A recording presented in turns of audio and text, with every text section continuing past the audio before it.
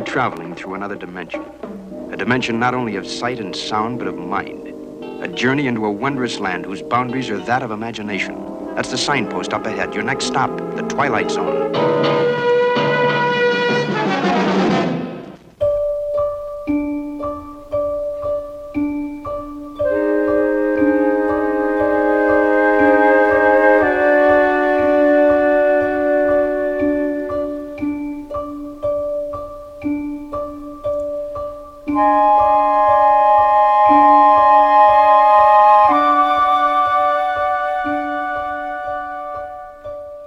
This is Willoughby.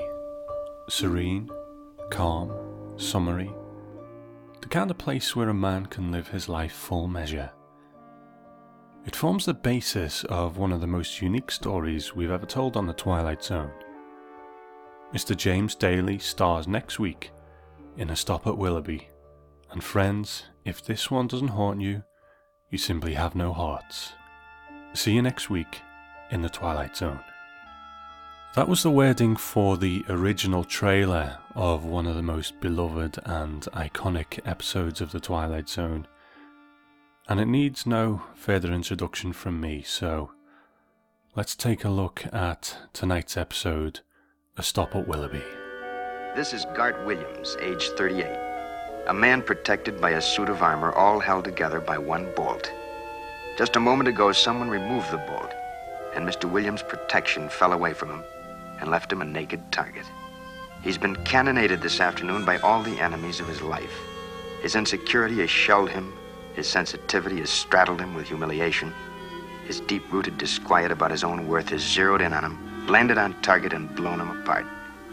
Mr. Gart Williams, ad agency exec, who in just a moment will move into the Twilight Zone in a desperate search for survival. First broadcast on the 6th of May 1960, written by Rod Serling and directed by Robert Parrish. Now, Robert Parrish directed the second episode of The Twilight Zone, One for the Angels, and would go on to direct The Mighty Casey as well. I've got absolutely no recollection of whether I spoke about him much in the One for the Angels episode, so for fear of repeating myself, I'll just say that apart from being a director, he was also an Academy Award-winning editor. He was an actor too, and when he was a child, he appeared in Charlie Chaplin's City of Lights in 1931. Now, this episode, A Stop at Willoughby, was originally conceived as the pilot episode of The Twilight Zone, but scheduling stopped that from happening, and, I wonder how it would have been received at that time. Bit more of a sophisticated story than Where Is Everybody. I think there's a lot more going on in Willoughby, a lot more subtext, that sort of thing, some quite strong themes, but by now the audience will be a bit more used to that, a bit more used to the kind of language that Serling used and so on. So would it have played as well as the pilot? I don't know, but saying that, Rod Serling was all about trusting his audience and crediting them with some intelligence, so, I'm sure it would have been just fine. A Stop at Willoughby is the story of Gart Williams. He works in a high-pressure job handling big money accounts, but he seems to be reaching the end of his tether. When we first meet him, he's at a meeting with his boss and some other colleagues, and already we can see that the pressure of the situation is getting to him. It would seem that he's responsible for some kind of business decision that involves another employee, but that person absconds and takes an important account with them. His boss, Mr. Misrule, quite a repellent man, played by Howard Smith, is an old cigar-chomping businessman. And he's all about push, push, push. And after a few minutes in his company, you can see why Gart Williams can't stand him. So what's left, Williams? Not only has your pet project backfired, but it's sprouted wings and left the premises. I'll tell you what's left to us, in my view, a deep and abiding concern about your judgment in men. This is a push business, Williams. A push, push, push business. Push and drive. But personally, you don't delegate responsibilities to little boys. You should know it better than anyone else. A push, push, push business, Williams. It's push, push, push all the way, all the time. It's push, push, push all the way, all the time, right on down the line. Fat boy, why don't you shut your mouth? On the way home, Williams gets his train as usual, but he falls asleep, and when he wakes up, the train is different, the conductor is different, and he's stopped at a stop that he's never heard of before. Willoughby.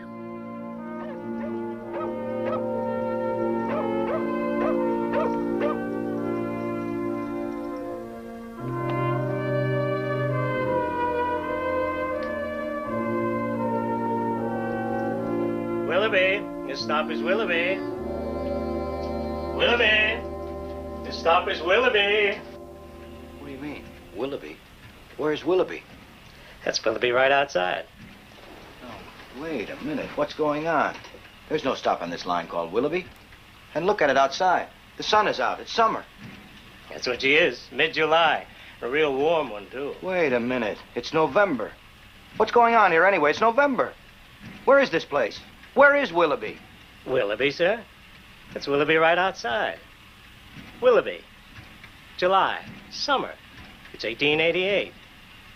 Really a lovely little village. You ought to try it sometime. Peaceful. Restful. Where a man can slow down to a walk and live his life full measure. What I like about the introduction of Willoughby and its subsequent visits later on in the episode is that each time a little bit more is revealed. And this first time we really don't see much of Willoughby as such, but immediately when we're there the atmosphere of the episode just lifts. A lot of that is to do with the music, the way it just changes into this beautiful sort of serene music. But I think it's one of the great triumphs of the episode that it really conveys that peace and serenity that is such a contrast to Gart Williams' usual life. As Gart Williams' shoulders kind of drop and he relaxes when he's in Willoughby, so do ours to a degree.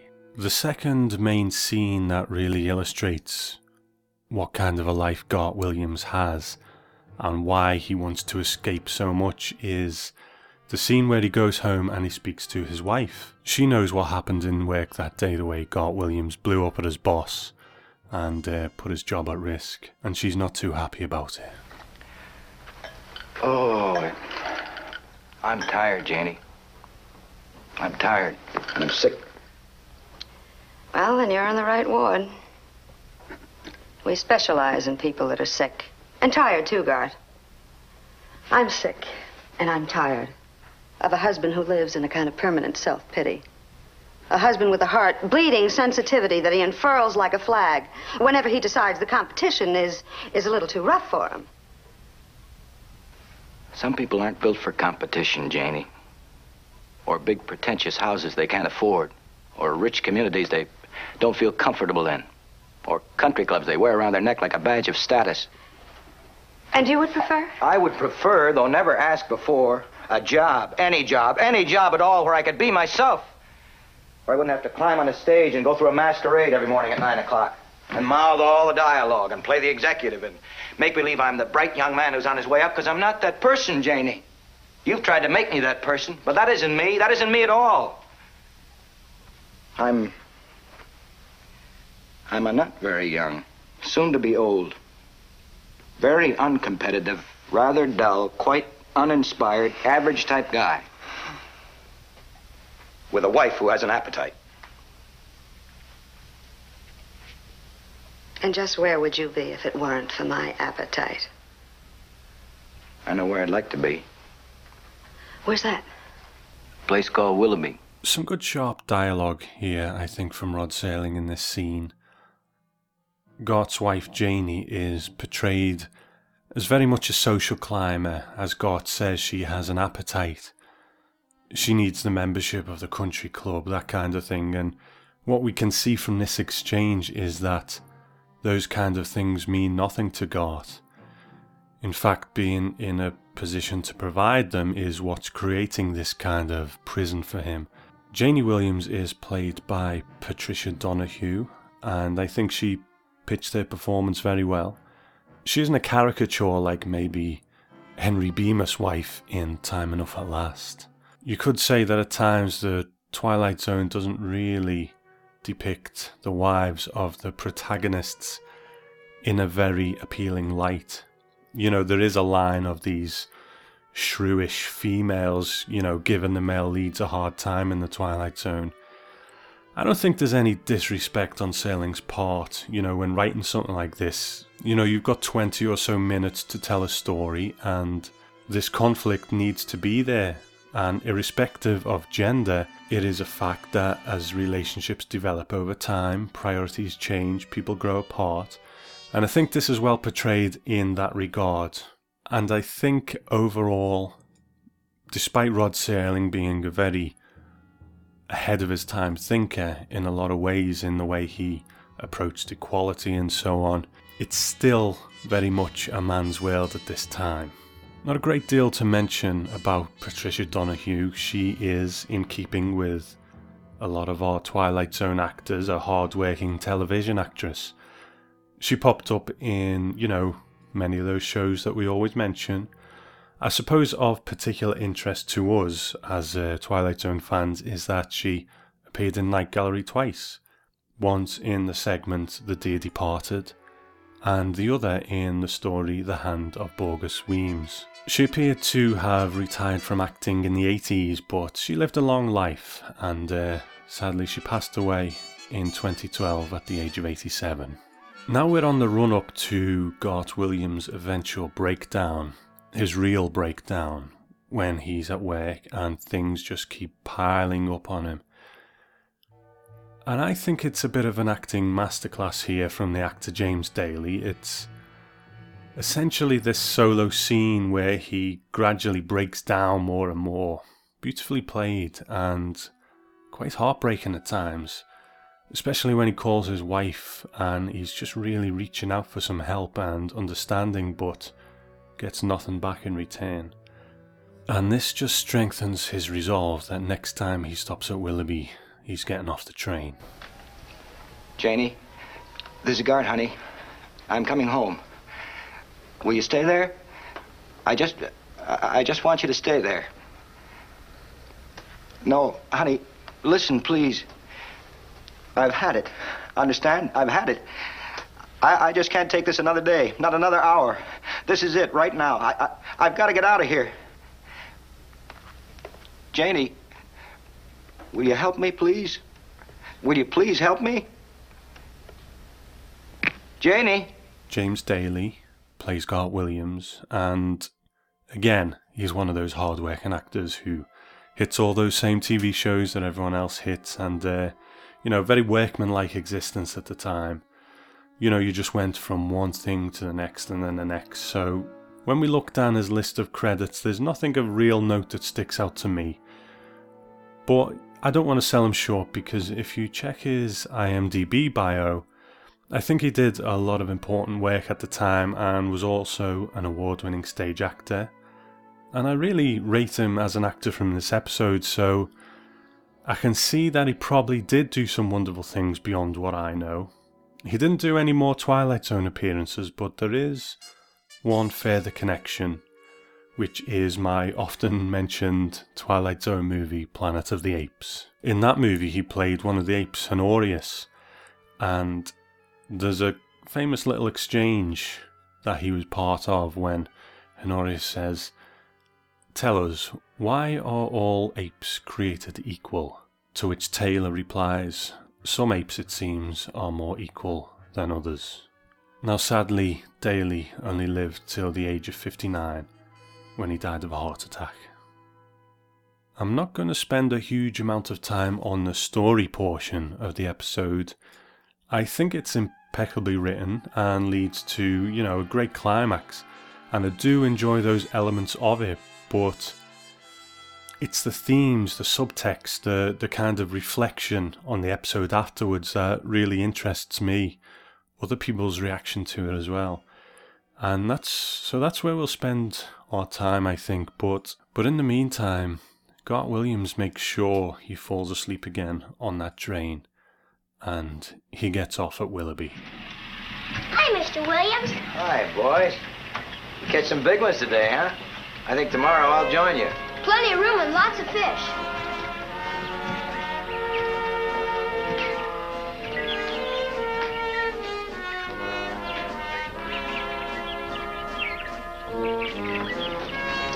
Hi, Mr. Williams. Welcome. Thank you. Thank you. I'm glad to be here.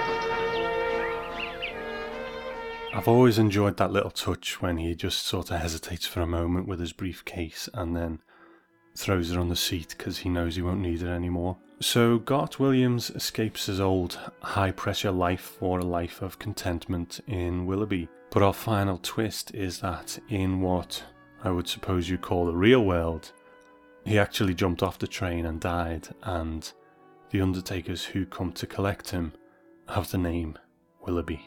So that's a stop at Willoughby, and I guess where to begin with the aftermath. Maybe a little trivia. In the book Unlocking the Door to a Television Classic, Martin Grams Jr. says that when the Serling household moved from Ohio to further Rod Serling's career for teleplay scripting and to be closer to Blanche Gaines in New York, they resided in Westport, Connecticut. The character of Garth Williams was making the same trek Rod himself made personally between New York City and Westport, and Willoughby was the name of a real town in Ohio which Serling travelled through when commuting from Ohio and New York in his earliest years of writing teleplays. So what was the reaction like to Willoughby? Producer Buck Houghton wrote a memo saying it was Serling's best script. He said, "A good tight step beyond reality script, with a downbeat ending that might be against it. I like it, however. I think the moral is worthwhile and vividly shown. The background of the script is sophisticated, but again, I wonder if its very lack of familiarity with the teenager makes it stronger, really."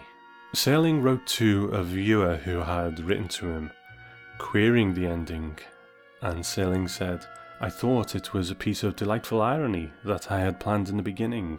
What constitutes delightful irony for me is often not received in a similar fashion by others." Now, A Stop at Willoughby was actually remade as a television movie in 2000, and that's called For All Time.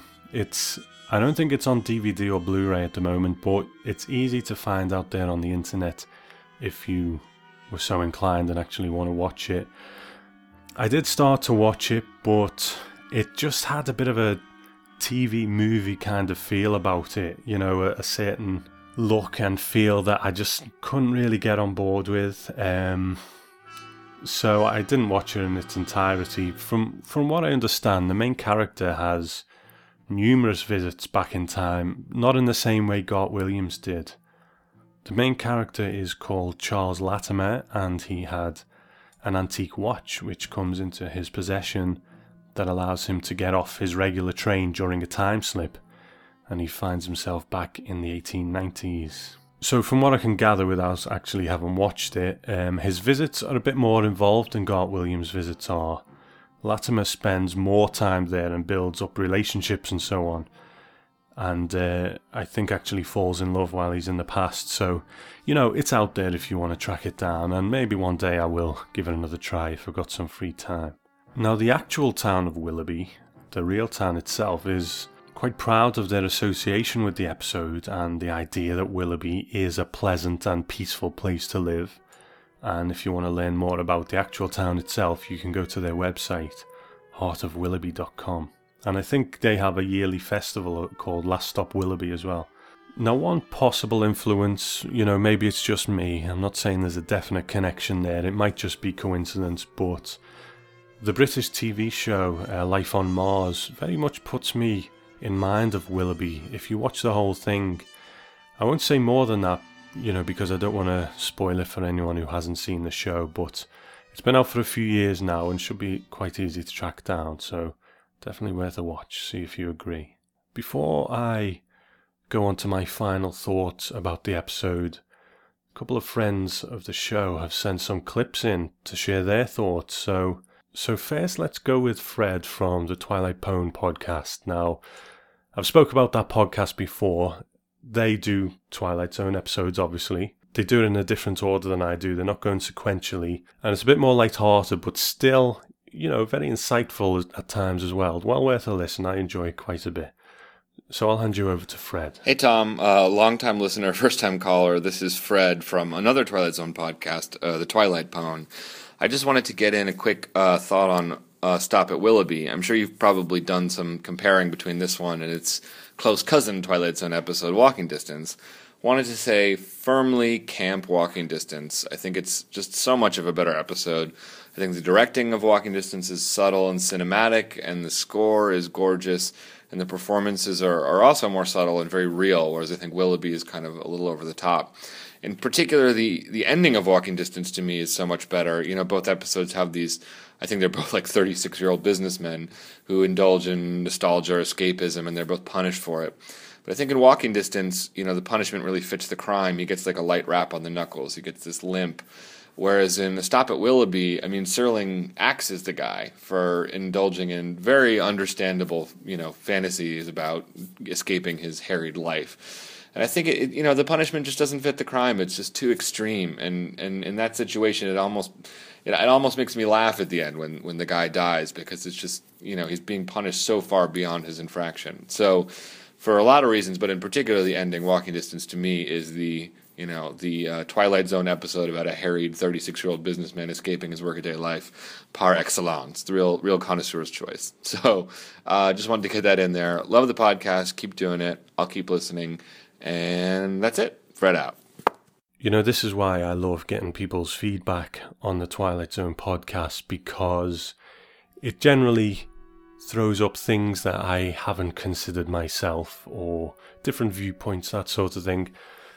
I find that very interesting, Fred, the way you kind of see Garth Williams' fate as a punishment, because you're right, a lot of Twilight Zone episodes tend to have these finales where there is some sort of gentle punishment or harsh punishment in a lot of cases for the kind of life the person lives and so on.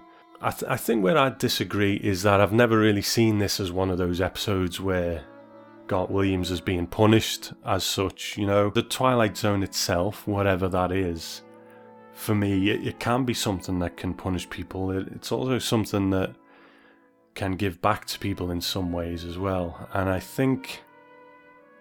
guess I'll go into it further down the line, but I never really saw it as a punishment. I saw it as possibly an escape, if at all there is any unknown quantity at work in this story anyway, and it's not just the main character's delusions. I guess that's all there for interpretation, and I'll go into that a bit further on. But no, that was some great feedback, Fred. Thanks very much. I appreciate it, and everyone check out the Twilight Pwn. Now we've got another piece of feedback too from Luke Owen, a long-time friend of the podcast. You heard him on the episode when Chris and I spoke about Twilight Zone the movie. That was about a year or so ago now, and let's hear what he has to say about Stop at Willoughby. Hi Tom, hope this finds you well. Just wanted to say a quick thank you for everything you've done on this podcast. You've really created something here very special, mate. As many of you will have already noted, A Stop at Willoughby is a good companion piece for Walking Distance, which, as you might recall, I don't hold in quite such high regard as many do. A Stop at Willoughby, however, is an episode that I really, really like. Sadly, many of us, myself included, are part of the rat race just looking for a way out, and I feel a lot of sympathy for Mr. Williams, which I think is one of the reasons why the episode resonates with me so much. Now, my dream world of escapism might not be like Willoughby. I'm not sure I could go without my iPad or the internet in general, but Serling presents us with the idea that we all have our own unique and idiosyncratic paradises which we can escape to while we do the daily grind of life. And I think that's really nice, Of course, it doesn't quite work out nicely for Mr. Williams, and I guess that's the Serling way of telling us that escape is fine so long as you stay in the real world. I have to say that I love that twist at the end.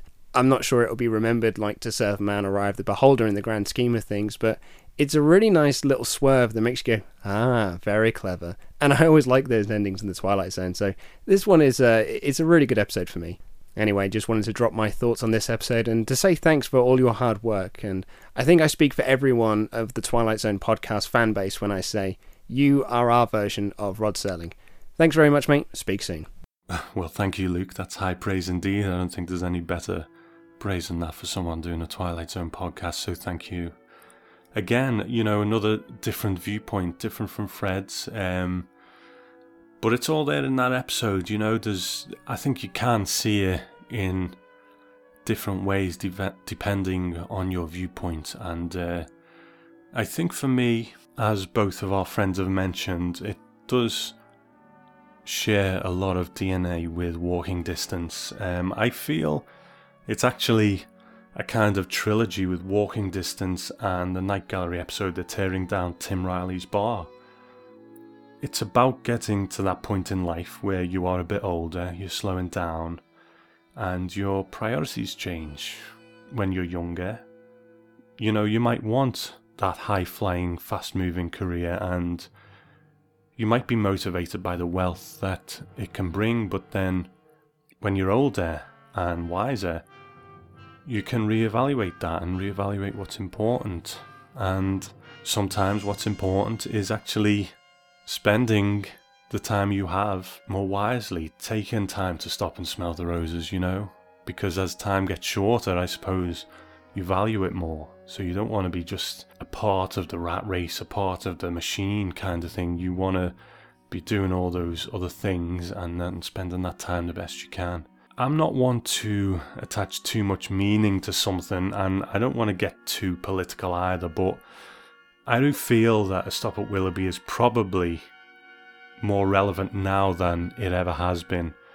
We live in a time that does seem to be all push, push, push, and I do recall when I was younger working in a shop, and it was part of a large chain of stores, and every year the shop was given a target, the money they had to make and so on. And the target was they had to beat the sales and the profits of the previous year by a certain amount.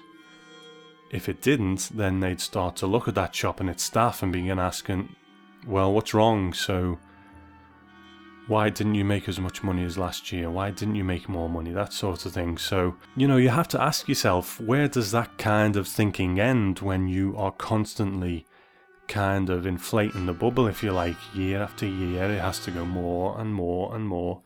You know, you can only blow so much air into the balloon before it bursts. If we take this year, for example, I remember sitting watching the news after New Year, and there was a news story on about how much the big chain stores had made in profit compared to the previous year. And there were all of these big companies that had dropped 1 or 2% profit from the previous year, and they spoke about this like it was some sort of failure. You know, these companies were still making millions and millions of pounds in profit, but they considered a 1 or 2% drop as a failure. Now, I know for a company of the size that we're talking about here, 1 or 2% is going to be a lot of money. But I still think if this is the thinking, if this is how progress is measured, where it's all just push, push, push, the real cost in the end is the human cost. You know, the government we have in England at the moment, the coalition, are always talking about making this country a place for doers and go-getters, the ones who want to go out and do big things. But what about the ones who just want to find their place in the world and stay there? The ones who want to go out and do their day's work, but still have the time to enjoy the small pleasures in life. You know, it's not about the big things. It's the small pleasures, you know, a walk in the park, sitting down on the grass to read a book, whatever is your thing, whatever you want to do. You know, I'm not naive. I know we can't all live in Willoughby kind of thing. But I think in this day and age there is too much emphasis on progress in the form of profit, where what we really should be striving for is balance. I might be thinking back to a time that never truly existed, but if you think of maybe a small town as the model, where you have a butcher, a grocer, a baker and so on, all these stores owned by local people, everyone is everyone else's customer. You know, the baker buys from the butcher buys from the baker, the grocer buys from the farmer down the road. You know, the money circulates, the money goes around. But now it just seems that the money just goes upwards. It goes to the corporations that put those little stores out of business. And I guess we all play our part in that. Like I say, I'm not naive. I know we can't all live in our own little Willoughbys. The world just isn't made that way. But, I think there has to be a better way, striving for that balance rather than that profit. So I think that's why Willoughby is still a very relevant episode of The Twilight Zone. Life does need to slow down a bit, and it's not easy to make the right decisions sometimes because we do change as people when we go through life. The choices we make when we're younger may seem to be right at the time, but then all of a sudden you can find yourself trapped in a life you don't want anymore. But it's not that easy to change because you have bills to pay, you have responsibilities. Rod Serling said it all in one line earlier on in the show. How are you tonight, Mr. Williams? In the absolute pink. Cold winter this year. Seems to get darker earlier than it ever has. Well, that's the way of the world. The rich get richer, and the days get shorter. That's right. Now, Garth Williams escaped to Willoughby, and when you hear Rod Serling's original closing narration, it's much darker than the one that ended up being used. It originally went like this. Mr. Garth Williams, who sought respite from a torment under a gravestone, who climbed on a world that went by too fast and then jumped off. Mr. Garth Williams, who might now tell us what awaits us in the beyond, because this too is part of the Twilight Zone. Now that suggests to me that Garth Williams didn't end up in a beautiful little town called Willoughby. He actually committed suicide. I think that's a bit more definite in that closing narration, whereas the one that we actually got is actually a bit more open to interpretation. I think it is interesting that although Willoughby, it is one of the most beloved Twilight Zone episodes, I don't think it perhaps breaks through into pop culture like, say, Time Enough at Last or Nightmare at 20,000 Feet. And I wonder whether that is partially because it is a very downbeat ending, but there is that very obvious suggestion that Garth Williams just committed suicide. He actually mentions it in his frustration earlier on when he said that he wanted a sharp razor and a chart of anatomy. But not only did he commit suicide, but his escape from his stressful, unhappy life is shown to us from the point of view as an escape to serenity and happiness. So Rod Serling sneaking in some very big questions under the radar here into a mainstream TV show.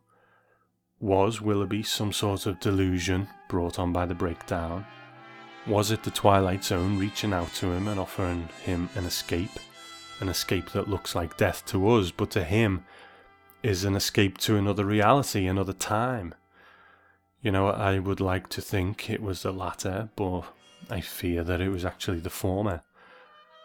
I don't think the episode gives us answers, but like many of the best Twilight Zone episodes, I don't feel cheated by the ambiguity. So I think for us, I'll leave it there. That'll be the end of our discussion about A Stop at Willoughby. But I'm afraid that when that train pulls into Willoughby Station this time, Garth Williams won't be the only one getting off. Willoughby? Maybe it's wishful thinking nestled in a hidden part of a man's mind. Or maybe it's the last stop in the vast design of things. Or perhaps for a man like Mr. Garth Williams, who climbed on a world that went by too fast, it's a place around the bend where he could jump off. Willoughby? Whatever it is, it comes with sunlight and serenity, and is a part of the Twilight Zone. I rarely talk about myself on the Twilight Zone podcast, but I'm gonna, if you will indulge me for a moment, there are a couple of things that I need to speak about. A little history lesson first. When I started the Twilight Zone podcast, I'd been a horror podcaster for quite some time. I was writing for Scream magazine, which I still do here in the UK. I was looking for something a bit different, something that I could put that kind of passion into that I had been ploughing into horror movies and that kind of thing. Now, at the time, I don't think there was any Twilight Zone podcasts going. There may have been one, I'm not too sure, but there didn't seem to be any in this format. For me, I looked up at my bookshelf one day and there was all these Twilight Zone DVDs there that I never got to watch because I was too busy watching horror movies and writing about those and podcasting about those. So I thought, you know what, this would be a good chance to dig into those and bring something new and a little fresh to podcasting and, you know, go through these episodes. And that must be about 3 or 4 years ago now. The way I wanted to do it was, I remembered watching these episodes when I was younger, and it would always be at, you know, midnight, 2 o'clock in the morning, that kind of thing. It was very much connected with the night time, and I wanted the Twilight Zone podcast to have that very midnight radio vibe. I like the idea of people, you know, sitting back at night and listening to this podcast in that way, the same way that I actually watched the Twilight Zone. For me, it's been a great example of what you can do when you approach something with passion and reach out to other people, because the good feedback I've gotten, not only on iTunes, but from people emailing me and saying thanks for the podcast, or I've started watching the Twilight Zone again because of the podcast and that sort of thing. You know, you can't really measure how much I appreciate that, and also the opportunities that the Twilight Zone podcast has given me. You know, speaking with Mark Zickery, speaking with Jason and Sonny Brock when they made the Charles Beaumont documentary, and I guess to cap it all off, something I'll never forget is being able to speak to Anne Serling and speak to her about her book that she wrote about her father, and to have her thank me, saying thanks for all you do to keep my father's legacy alive. I just, you know, that kind of thing just blows me away. So, you know, when you do approach things with passion and you reach out to people, good things can happen, which is what I'm really appreciative of with the Twilight Zone podcast. Sadly though, as you know, it's not been easy for me to do this podcast of late. You know, I sit and speak to you now with an almost completely different life than the one I had 3 or 4 years ago when I started the podcast. And that's a good thing. You know, the changes were positive. I don't mind saying, I might not have cracked up like Garth Williams did, but I was very much the guy sitting in that job that he hated day after day, you know, and living a life where I was spending 8 hours a day doing something I didn't want to do. So it was a time for change, which I did, and it's worked out really well. But the knock-on effect of that has been that in the life I have now, I don't have that time anymore where I can put out a weekly or even fortnightly podcast. You know, I've been putting out episodes with months between them, and if I had been on my original schedule, I would have finished this by now, and I'd be sitting back, looking back on this body of work, all these Twilight Zone episodes, which is what I always hope to do, be able to sit back and say, I did that, you know, I did all those episodes of the Twilight Zone, and if you want to go on that journey with me, they're there for you to check out too. That was always my hope with this. So I figured, even though my time was at a premium, I would figure out some way of making it work. But I think there comes a time when you have to say that it's just not working out. So I'm sad to say that this will be my final Twilight Zone podcast. But not the final Twilight Zone podcast. You know, like I say, this podcast, it was never about me. It wasn't about my journey through the Twilight Zone. It was about the Twilight Zone. And I'm just the one who's been bringing these episodes to you so far. But I think my time is done now, and it's time to pass it on to someone who can give it that time it deserves. If I was to carry on doing this at the rate I'm going now, I would be finished when I'm 90 years old. You know, it's just taken too long. So I'm going to pass it on to someone else to carry on. He's been a friend to the show since the beginning. He joined Chris and I, as I mentioned before, on that episode where we talked about Twilight Zone the movie, and you heard him earlier give some feedback. He has a passion for the Twilight Zone that equals, if not exceeds, my own, and that's Luke Owen. I've heard his first episode of the Twilight Zone. We've been talking about this for a while now, and he's put together an episode just to show that he was the right person to do it, and he did. It's great, it's really well done, and I think really fresh, you know. I wouldn't hand this over to someone who I didn't think could do it justice, because it's too important to me. I would rather plug away till I'm 90 than hand it over to someone who couldn't do the job, and Luke more than does the job. So I wish him all the best, and I hope the listeners will give him the same support and goodwill that you've given to me. You know, it's not easy taking over from someone in an established thing, so I think he's very brave to do that. But I think once you hear him do it, you'll be happy that he's doing it. Whereas I would have loved to have been the one who brought this to you to its conclusion. You've got to balance these things up, you know. It's going to take me forever, but I'm happy that now someone else is taking it on, and I will be able to sit back as a listener and enjoy the show in the way that hopefully you have when I've been presenting it. I would just like to offer my sincere thanks to everyone who's listened, to everyone who's posted feedback on iTunes, and to everyone who's supported me and Chris over on the Night Gallery podcast. He's moved on to the Video Nasties podcast, which is a great show as well. I really enjoy that. Special thanks to the artist Dark Ink One of the unsung heroes of the podcast. He'd done all the graphics and so on. He's the one who's given us a website that looks good, looks professional, that people can go and visit and check out. So always thanks to him. He's a good friend and a good collaborator. But above all, thanks to you, the listeners. The listener figures have always been fantastic. It was a podcast that really took off from the get-go. And what I hope going forward, now that Luke is going to be doing these shows, is that we can really build up that kind of listener feedback type thing.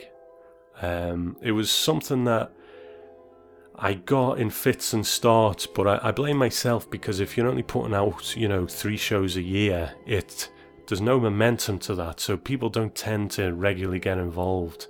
And I think you've heard today with the feedback that Fred and Luke gave how much that adds to the podcast. So hopefully Luke can get that kind of thing going, and everyone's always welcome to put their views in. I get a lot of people emailing me how much they love the podcast, which is great.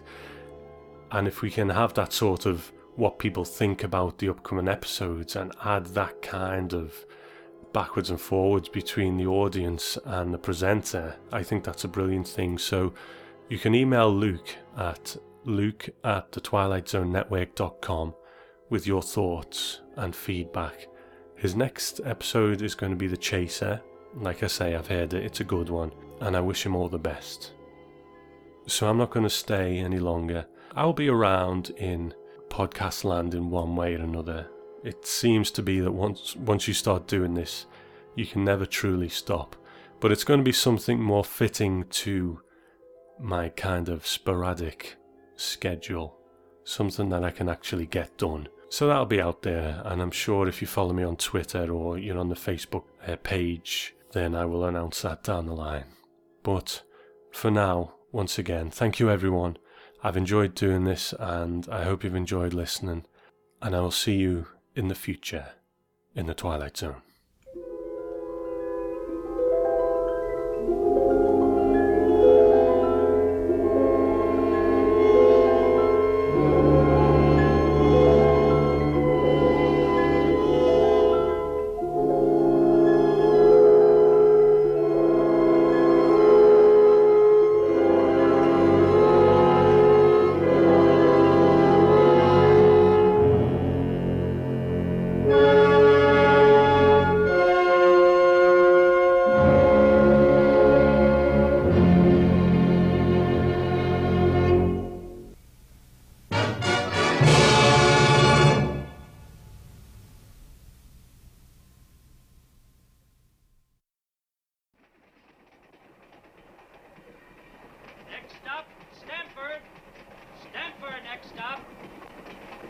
Willoughby. The stop is Willoughby. Willoughby. The stop is Willoughby. Willoughby, sir. Willoughby? Yes, sir. Willoughby. Willoughby. All out for Willoughby. Willoughby. Stop his Willoughby.